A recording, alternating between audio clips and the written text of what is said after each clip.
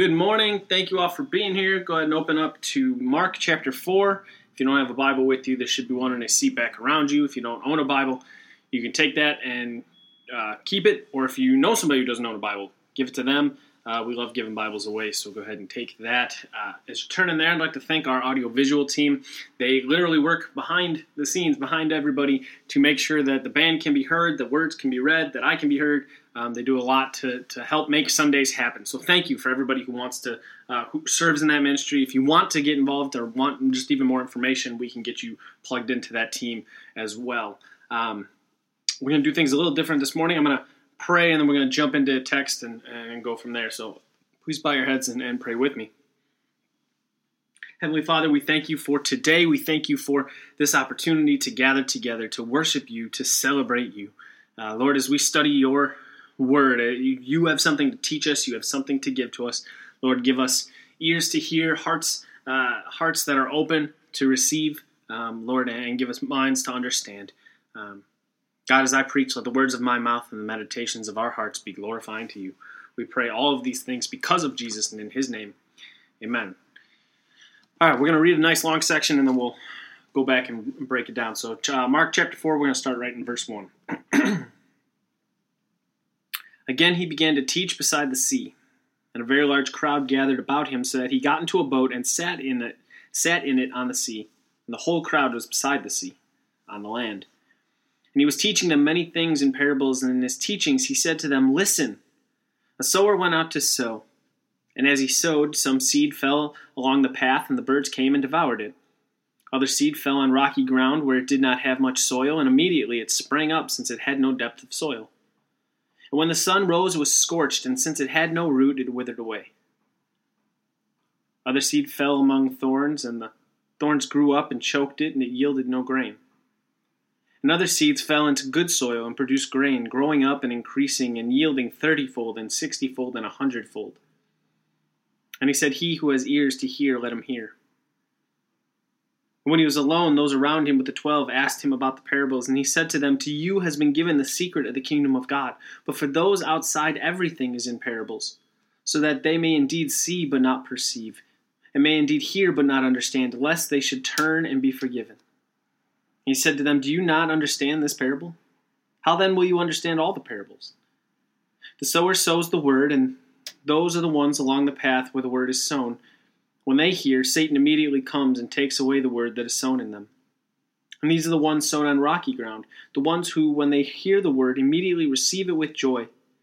And they have no root in themselves, but endure for a while. Then, when tribulation or persecution arises on account of the word, immediately they fall away. And others are the ones sown among thorns. They are those who hear the word, but the cares of the world and the deceitfulness of riches and the desires for other things enter in and choke the word, and it proves unfruitful. But those that were sown on the good soil are the ones who hear the word and accept it and bear fruit 30-fold and 60-fold and 100-fold. In college, I had a professor who used a term to describe Jesus that I had never heard before. He called Jesus the master teacher. Now, this term has actually been used for a long time, and books have been written about it, and it's a way to describe Jesus' teaching ministry. I mean, for instance, if you look in verse 1, it says he began to teach beside the sea. A very large crowd gathered, so he got into a boat, sat in it on the sea while everybody was on the land. This wasn't to make a quick getaway. Jesus did this because the crowd had gotten so big. What he was doing was using the water to amplify his voice. The synagogues were getting too full. He couldn't throw his voice that loud, and so he would use the sea. I mean, that's just brilliant. Throughout the Gospels, we see Jesus speak very plainly and eloquently. Places like the Sermon on the Mount, the Beatitudes, we see this beautiful long sermons. But there are also places, like this chapter in the book of Mark, where things might not be as clear. Jesus often spoke in and taught in parables. They're a large part of the way he taught, especially in the later portion of his time on earth, which he had good reason for doing, which we're going to get into this morning. The parables of Jesus are often stories filled with imagery that those at the time could relate to. But these stories were not just used to illustrate a point, but rather to teach truth in a way that requires the audience to not just hear, but to actively listen and process the words being said. In the passage we have this morning, Jesus begins and ends his teaching to the crowd with a command. Listen. In verse 3, he says, listen. In verse 9, he says similarly, he who has ears to hear, let him hear. And once again, this is a command not to just acknowledge words being said, but to process, to dwell on, to learn from what was being said. In the explanation of the parable, it is clear that the way you listen, the way you hear, is vital to receiving from God. The descriptions of the different types of soil all revolve around the way a person hears the word and how they respond to it. Listening. Not just the task to sit and hear something and process noise, but the ability to hear something, think about it, dwell on it, and then the big key, to respond. I mean, this whole parable is about how do you respond when the word of God is given to you, how do you respond? Because the truth is, you can sit in 10,000 church services where Scripture is read and Scripture is sung and Scripture is prayed and Scripture is preached. But if you refuse to actually respond to what you have heard, you have not allowed the richness of the Word of God to do what it was made to do. So let's talk about this parable. He tells the parable of a farmer sowing seed. He sows the seed and it lands on 4 types of soil. You have the wayside or the footpath, depending on your translation, the rocky soil, the thorny soil, and the good soil. The seed on the footpath is immediately snatched by Satan, by the birds, and in the explanation he says, by Satan, and it is gone. Those are the hard-hearted, those who refuse to consider the truth of God. Then the seed on the rocky soil, it doesn't have the root to endure in the hot sun, and it shrivels up. These are the people who may respond to truth, but do so out of circumstance or emotion, and are not actually allowing the Word of God to root in their lives. And so, when tribulation or hard stuff comes, they have no foundation, and they crumble and they blame God. The seed in the thorny area, that's choked out. There isn't enough room to let the truth grow. And I think this is where I think a lot of Christians struggle, is right here. Because these people, the way I read this, the way Jesus teaches this, is that these people heard the gospel, responded to it, let the seed, let the truth get dug down deep and grow, those roots going deep into the ground. But there's other stuff growing too. And when these other things begin to grow, when money and relationships, politics, family, job, alcohol, sex, drugs, food, pride, anger, your own life experience, when you let these other things begin to grow in value and importance equal to the truth of the gospel, then you begin to choke out that truth. Because there's only so much room to let things grow. Then you have the 4th soil, the good soil. It lets the seed get planted deep, and it is nurtured and watched over, and the roots grow deep and strong and produce crops 30 and 60 and 100-fold. We see in verse 14, Jesus, in explaining this parable, tells us that the seed is the word. And this harvest, this 30-fold, 60-fold, 100-fold harvest, this is a harvest that is much better than that was typical in that area at that time. It's kind of why the sower throws seed basically everywhere, because farming in this area at that time is hard. The landscape around that place was mostly rocks and sand, mountains and hills. It's not ideal for planting. It's not ideal for harvesting. And so farmers would throw seed where they could to grow seed, if they could, anywhere. They would basically almost be careless with it, because they're trying to grow as much seed, grow as much of a harvest as they can. So they scatter seed as much in many places as they can. And actually what would happen over time is that a skilled farmer knew that over time, eventually, they could cultivate some of that hard soil into workable soil. But that could take years. That could take generations.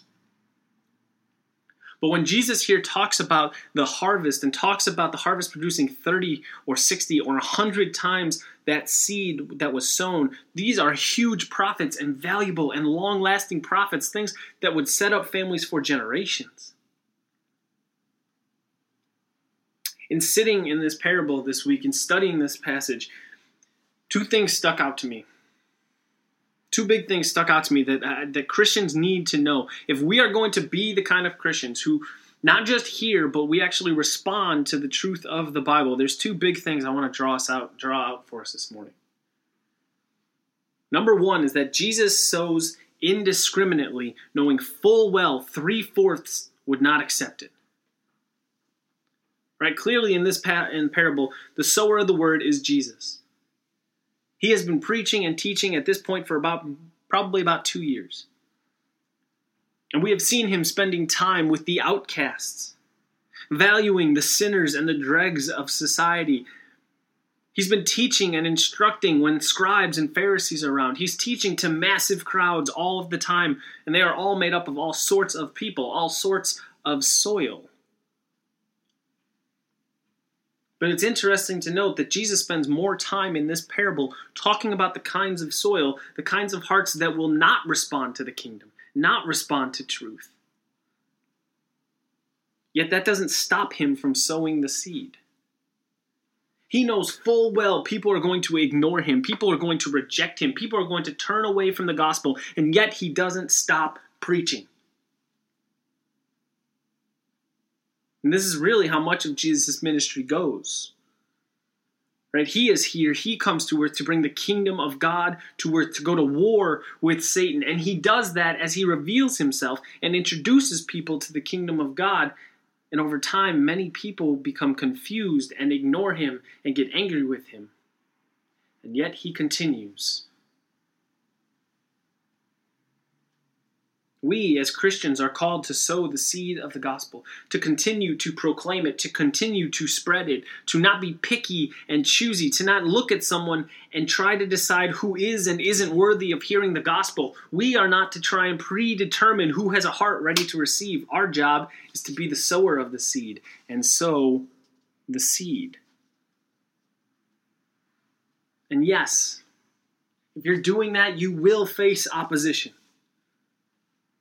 You will share the gospel, and some will have hearts so hard that the seed just falls and is trampled and it makes no impression. You will share the gospel and some will respond, but that response will be based on a situation or on an emotion or something in the moment, and when the first sign of trouble arises, it will actually reveal there is no depth or root to their faith. You will share the gospel and you will see people seem to make a decision and accept the grace of God, accept the forgiveness offered through Jesus at the cross. And it will be great and encouraging. And then as time wears on, you're going to watch people make decisions that crowd and choke out that truth. They will choose to put jobs and relationships and money and power and activities and sex and political beliefs ahead of their faith, and their faith will be choked out to nothing. It can be frustrating, and it can be overwhelming, and it can leave you thinking, what is the point? Why do I keep doing this? Why do I keep sowing this seed? But then, you'll share your story with someone. You'll share about how God stepped into your life and changed things and gave you a new hope and gave you a new identity. You'll share your story about what God has done for you, and that person, through the power of the Holy Spirit, will become a Christian. Their whole world will change. Their whole life will start brand new. It will be exciting and awesome to see that and to walk alongside them. And you will be filled with thankfulness for being some small part of their story. And as they grow and they serve and they mature, their life will bear fruit and bless others and serve others. Yes, you will face opposition and frustrations and anger and flat out rejection. But that cannot stop us from sharing the good news that we have to share with others. Because from that seed comes a great, big, over-expected harvest. And that's the second thing I want to pull out, is that the Word of God is living and active and alive and will produce a great harvest if it is sown. Even amidst the chaos and the tough soil, when the Word of God is planted, it will always return a harvest. Isaiah 55 verses 10 and 11 says, "For as the rain and the snow come down from heaven, and do not return there, but water the earth, making it bring forth and sprout, giving seed to the sower and bread to the eater, so shall my word be that goes out from my mouth. It shall not return to me empty, but it shall accomplish that which I purpose, and shall succeed in the thing for which I sent it."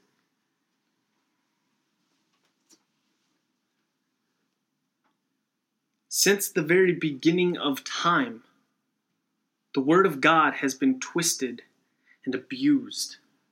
Right? It's what Satan did in the garden to Adam and Eve. He took the Word of God and he twisted it.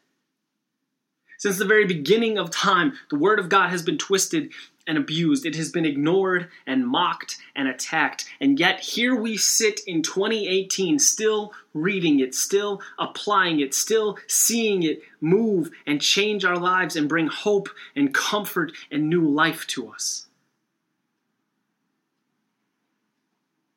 The harvest mentioned in that parable in verse 8 and verse 20 says that the harvest was 30 or 60 or even 100 times what was sown. Just like one seed can produce acres and acres of wheat, so too the Word of God has long-reaching, long-lasting effects when it is actually sown. But you gotta actually do it. Seeds never sown can't grow. You get that? Seeds never sown can't grow. The Word of God produces new life. It's a seed. It's a little acorn that produces a massive oak tree. It's grain that produces a field of wheat. It can give you a new life that enables you to see and live by a new understanding and wisdom given to you by God through the Holy Spirit. The Word of God will always produce a harvest. It will always produce life. And what's great is that while the sower does their part, they are not ultimately responsible for the seed growing in this parable. This is all about the soil, the heart of the person, and that's not your responsibility as the sower. Your responsibility is to sow. It's the work of the Holy Spirit to see that seed grow. Right? Ephesians 2, it's on the wall. "For by grace you have been saved through faith, not of yourselves, lest anyone should boast. It is a gift of God." You couldn't save you, and you can't save anybody else. You are not going to argue or logic or reason anybody into heaven. It is not your responsibility to try and do that. It is your responsibility as a Christian to sow the seed and let the Holy Spirit do His thing. So if we go back to the text, though, if all in this parable Jesus is trying to tell us is share truth, right? If that's what we really boil it down to is share truth, and then the rest of it is really just instruction on the different people who will receive it, why not just say that? Why the parables, Jesus? Why the imagery? If He has to explain it to the people, doesn't that seem to make things more difficult? Well, Jesus addresses that in verses 10 and 11 and 12. I want to read it again for us. "When He was alone, those around Him with the 12 asked Him about the parables, and He said to them, 'To you has been given the secret of the kingdom of God, but for those outside, everything is in parables, so that they may indeed see but not perceive, and may indeed hear but not understand, lest they should turn and be forgiven.'" That's heavy. Because if you read that verse 12, especially that last line, "lest they should turn and be forgiven," it sounds like what it's saying is that Jesus doesn't want people to be saved. Does Jesus want people to be saved? Of course he does. Of course he does. And this is the kind of verse, this is the kind of thing where you might read this and you say, wow, that makes me uncomfortable. And I'll be honest, I wrestled hard with this passage all week. These couple of verses right here, 10, 11, and 12, I wrestled and struggled with all week long. Because reading that, right, as I just did, it says basically Jesus doesn't want people to be saved. Well, so when you get to a verse like this, when you get to a passage like this, and it makes you start to wonder and question and make you uncomfortable, you then have to say, okay, the Bible interprets the Bible. If we look at the grand scope of the Bible, is that the message that's being taught throughout Scripture? No. Ezekiel 33:11. As I live, declares the Lord God, I have no pleasure in the death of the wicked, but that the wicked turn from his way and live. Turn back from your evil ways. For why will you die, O house of Israel? 2 Peter 3:9, the Lord is not slow to fulfill his promise, as some count slowness, but is patient toward you, not wishing that any should perish, but that all should reach repentance.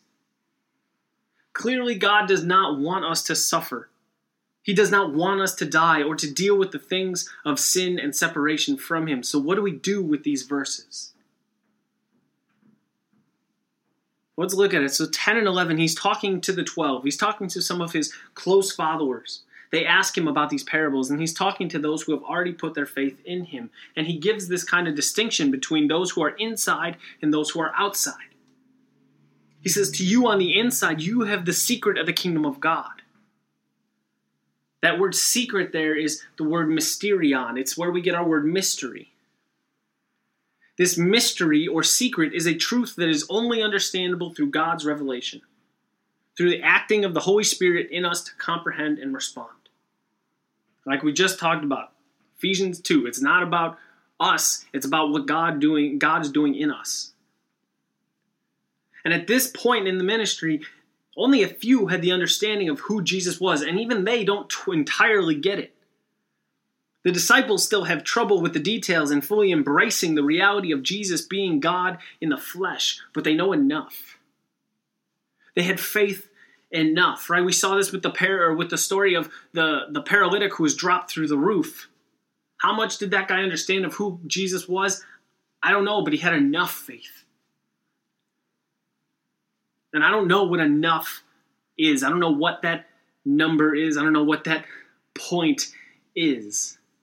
That's up to God. But it would seem that enough is enough for God. That the seed had been planted, had gone into the soil, and was growing and bearing fruit. But what about those on the outside? What about the outsiders? For 2 years at this point, Jesus has been teaching openly and pretty plainly. He's been doing a public ministry, teaching the word, teaching truth.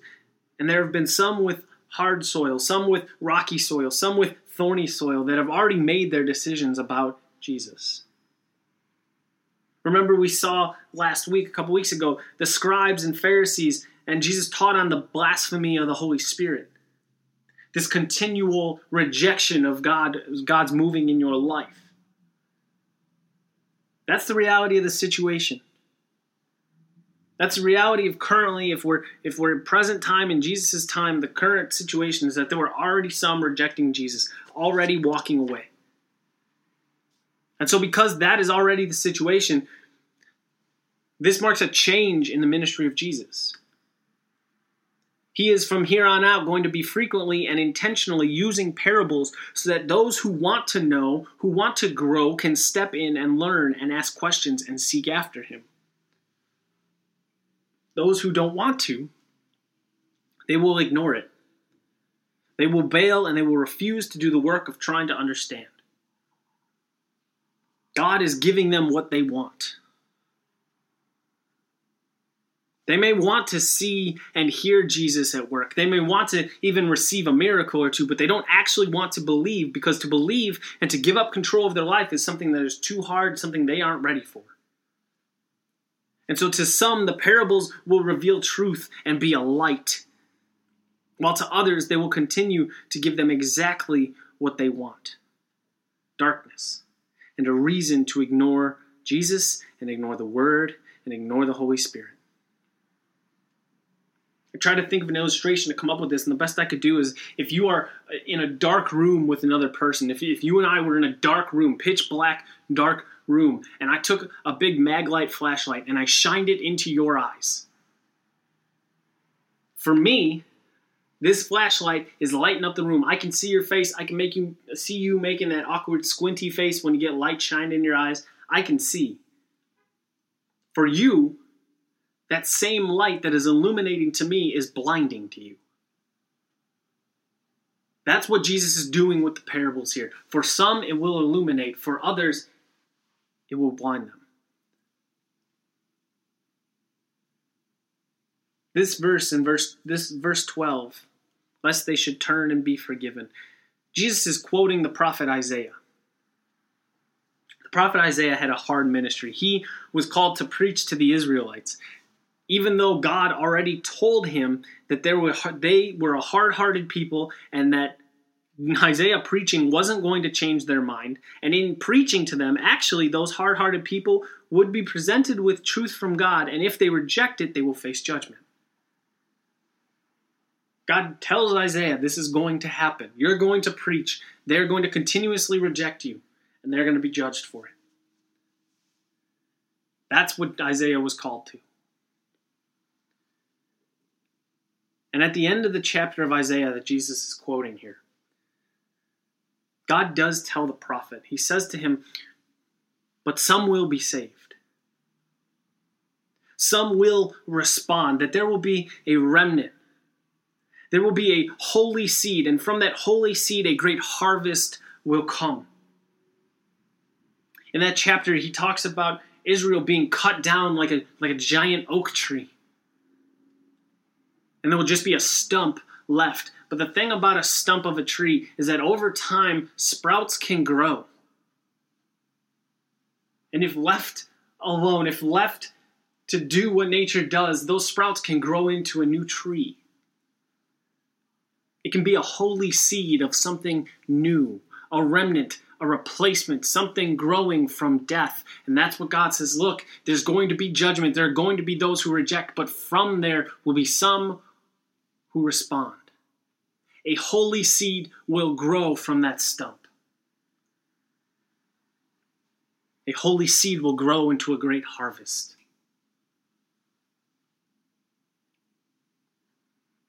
Jesus' parable about the sower and the soil, it is both a commentary on his own ministry and his own life, but it's also for us as well. It's a reality that hasn't really changed. Jesus knew that there were going to be many in the crowd who would refuse, ignore, hate, and disengage with his message. Some of it was already happening. He knew he wasn't going to see 100% of the people who heard the gospel be saved and accepted. In the parable, he spends more time talking about the variety of people who would reject him. If Jesus didn't save 100% of the people, guess what? Neither are we. That's a reality. But that reality doesn't stop Jesus, and it shouldn't stop us from doing what we have been called to do, to sow the seed, to share the knowledge of the mystery, because the harvest that will grow, that will have great fruit, that will have great results that we honestly may never see, but there will be results and fruit that will have lasting impact for generations if we are willing to do the work of sowing the seed of the gospel. This is our call, Christian. This is what it means, as we've been talking all year about being saved from something and being saved from the wrath of God and being saved to be a blessing to others. It means to sow truth generously and without hesitation. To regularly and continually be sharing the good news of the gospel. That's what it means to be saved, to be a blessing to others. The great Charles Spurgeon said it this way. There's a quote that's up in my office that I've been meaning to fit into a sermon for a long time, and I finally have a reason to. Charles Spurgeon said, "If sinners be damned, at least let them leap to hell over our dead bodies. And if they perish, let them perish with our arms wrapped around their knees. If hell must be filled, let it be filled in the teeth of our exertions, and let no one go unwarned or unprayed for." Christian, you have a great responsibility. If you have ears to hear, then you get to be part of what God is doing on this earth, pointing people to himself, revealing himself to them through us as individuals in our relationships, through us as a local church, as a local example of God's body at work, and as the global church, the bigger, big C church, going throughout generations, going around the world. It's not always easy. But if we are faithful to the role that we have been given, we will have the joy of being part of a great and lasting harvest in which God will be glorified. There will be a harvest, so Christians, sow the seed that you have been given. Let's pray.